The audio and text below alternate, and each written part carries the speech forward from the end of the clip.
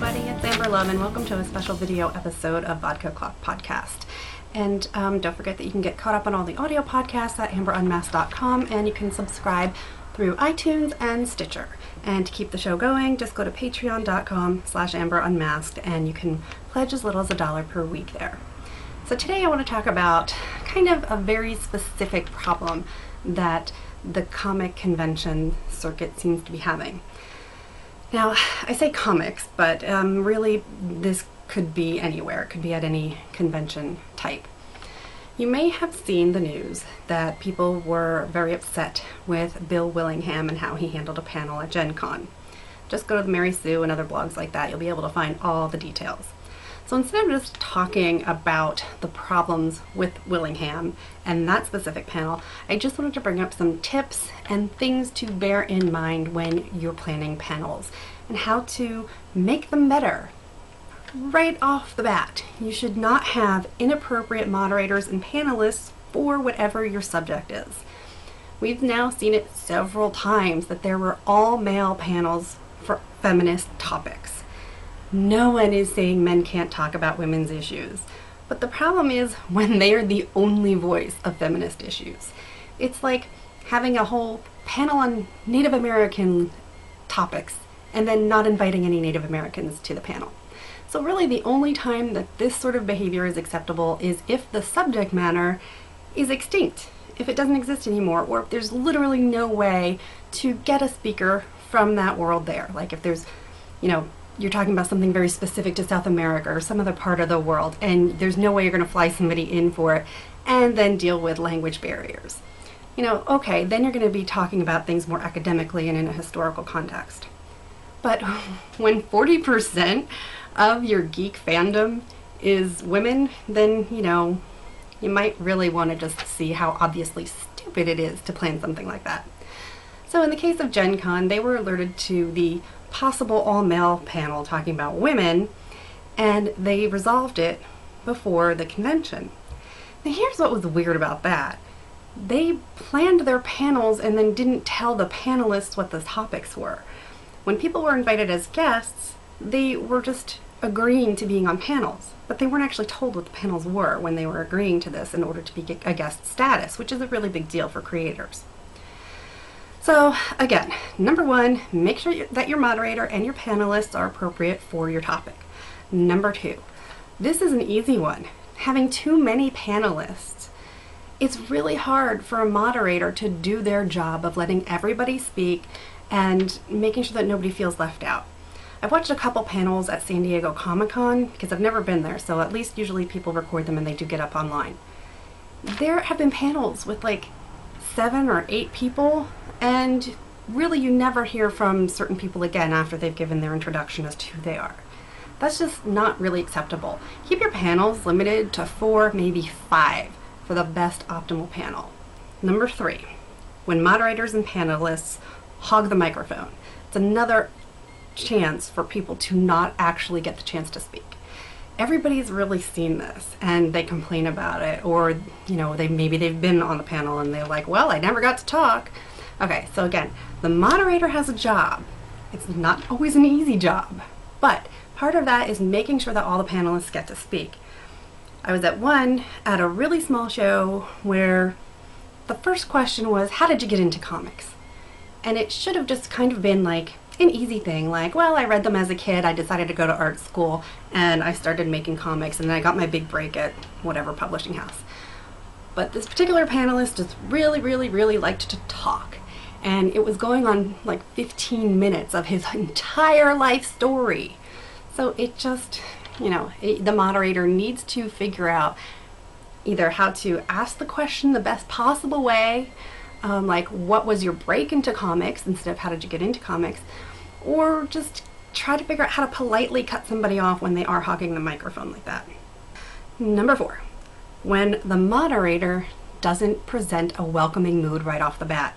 And this was again coming from the Gen Con write-ups that I saw, that right away the moderator came in and kind of barked at people. That's not what people are there for. People are there because they're interested in a subject. and they're really interested in who the panelists are, or maybe they never heard of them and they really want to get to know what it's about. So being at a convention means being friendly and being welcoming. Number 5, panelists or whoever derail the topic. This is kind of easy it's easy to have happen, but again, it's up to the moderator to reel the person in. And sometimes you might get bickering between panelists, which you don't really want to shut down because you want people to have their opinions, but at the same time you need to keep things grounded and under control and on topic. So if you find that as a speaker you might be going on and on and on, and trust me, I know conventions are exhausting and sometimes you just lose your train of thought, there's nothing wrong with saying, okay, I forget where I was going with this. It happens. Alrighty, number 6, no time for questions. That's kind of a bummer. It doesn't mean that it was badly moderated necessarily, but it does happen that people stand up at the microphones and they're excited to just ask a question and they never get the chance to.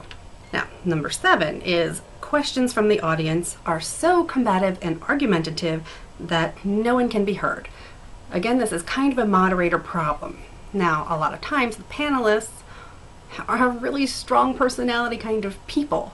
So you can see how personalities might clash or people get defensive.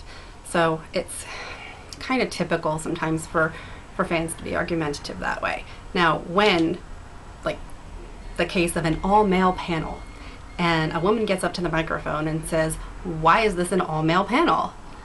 That's not really being argumentative, but at the same time you can kind of see how it might set some people off.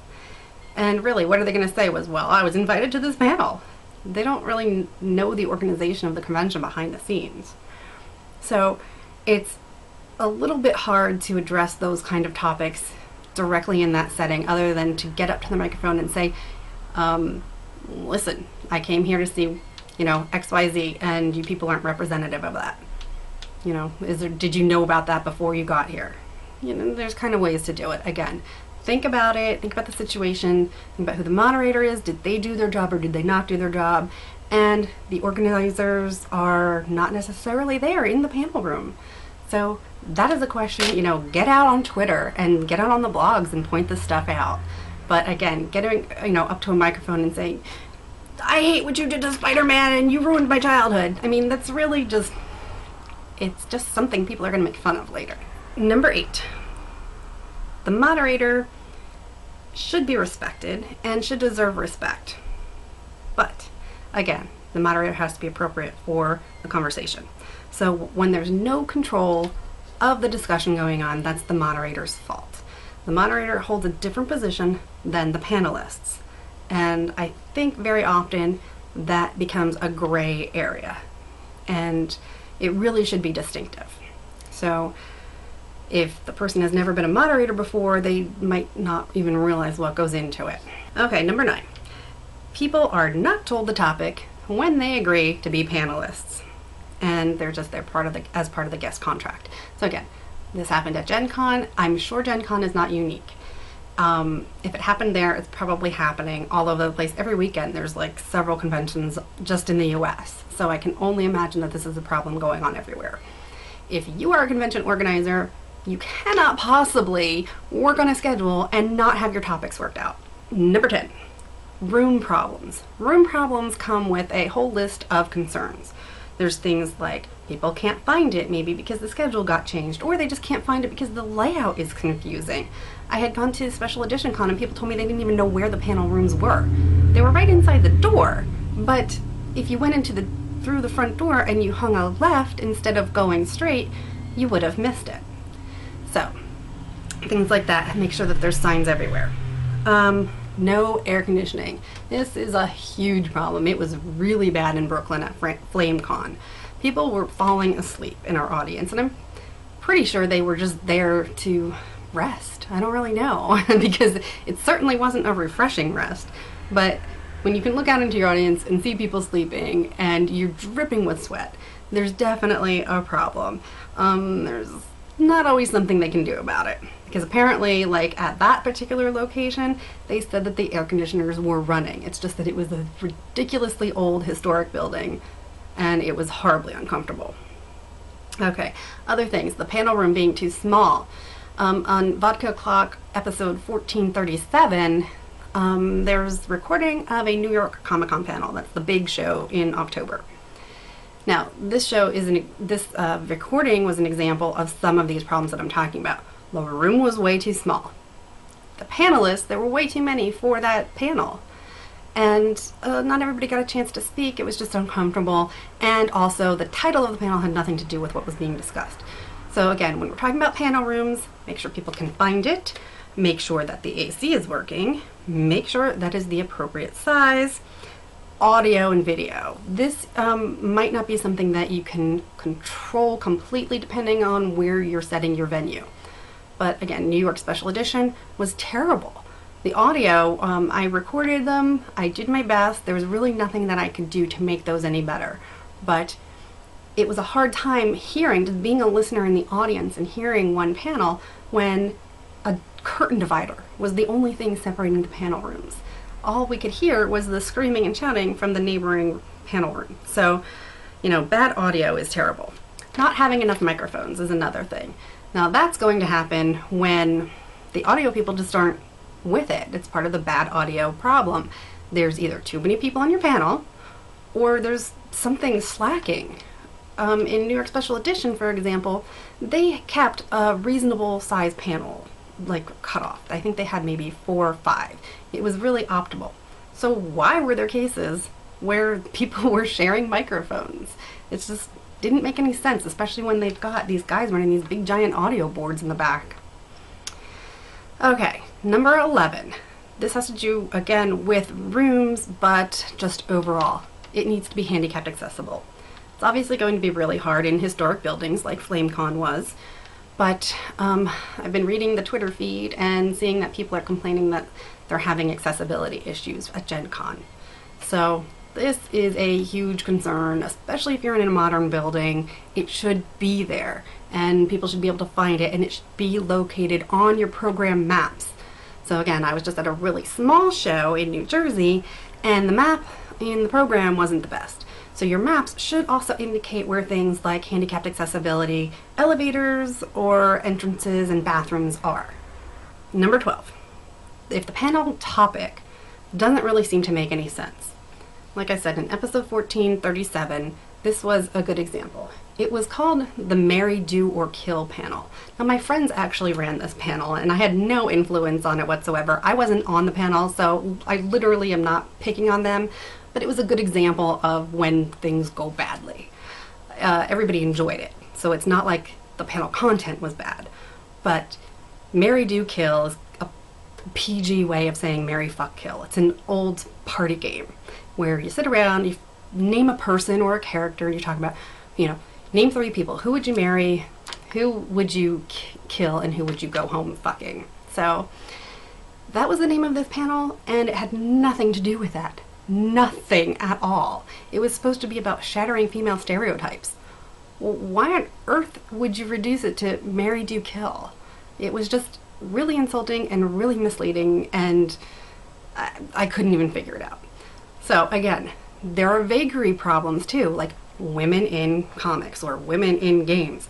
Are you talking about the current women? Are you talking about historical creators who have made pioneering, you know, strides? Are you talking about the characters? Women in blank needs to go the fuck away, okay? And that's the same for whatever fill in the blanks you wanted to have there for your Mad Libs. If you're going to talk about body image in gaming, are you talking about the people and the harassment that real people go through, or are you talking about the characters? Okay, make sure that your panel names make sense. And the last one, not specifying to the panelists or the moderator whether something is supposed to be family friendly or all ages appropriate, whether they need to tone things down to like a PG level or not. You know, it's kind of hard to tell, but when we're talking about things like harassment, people are going to maybe feel that it's okay to talk about the gross, gory details, and should a 6-year-old be listening to that? I don't know. It's up to you as a parent.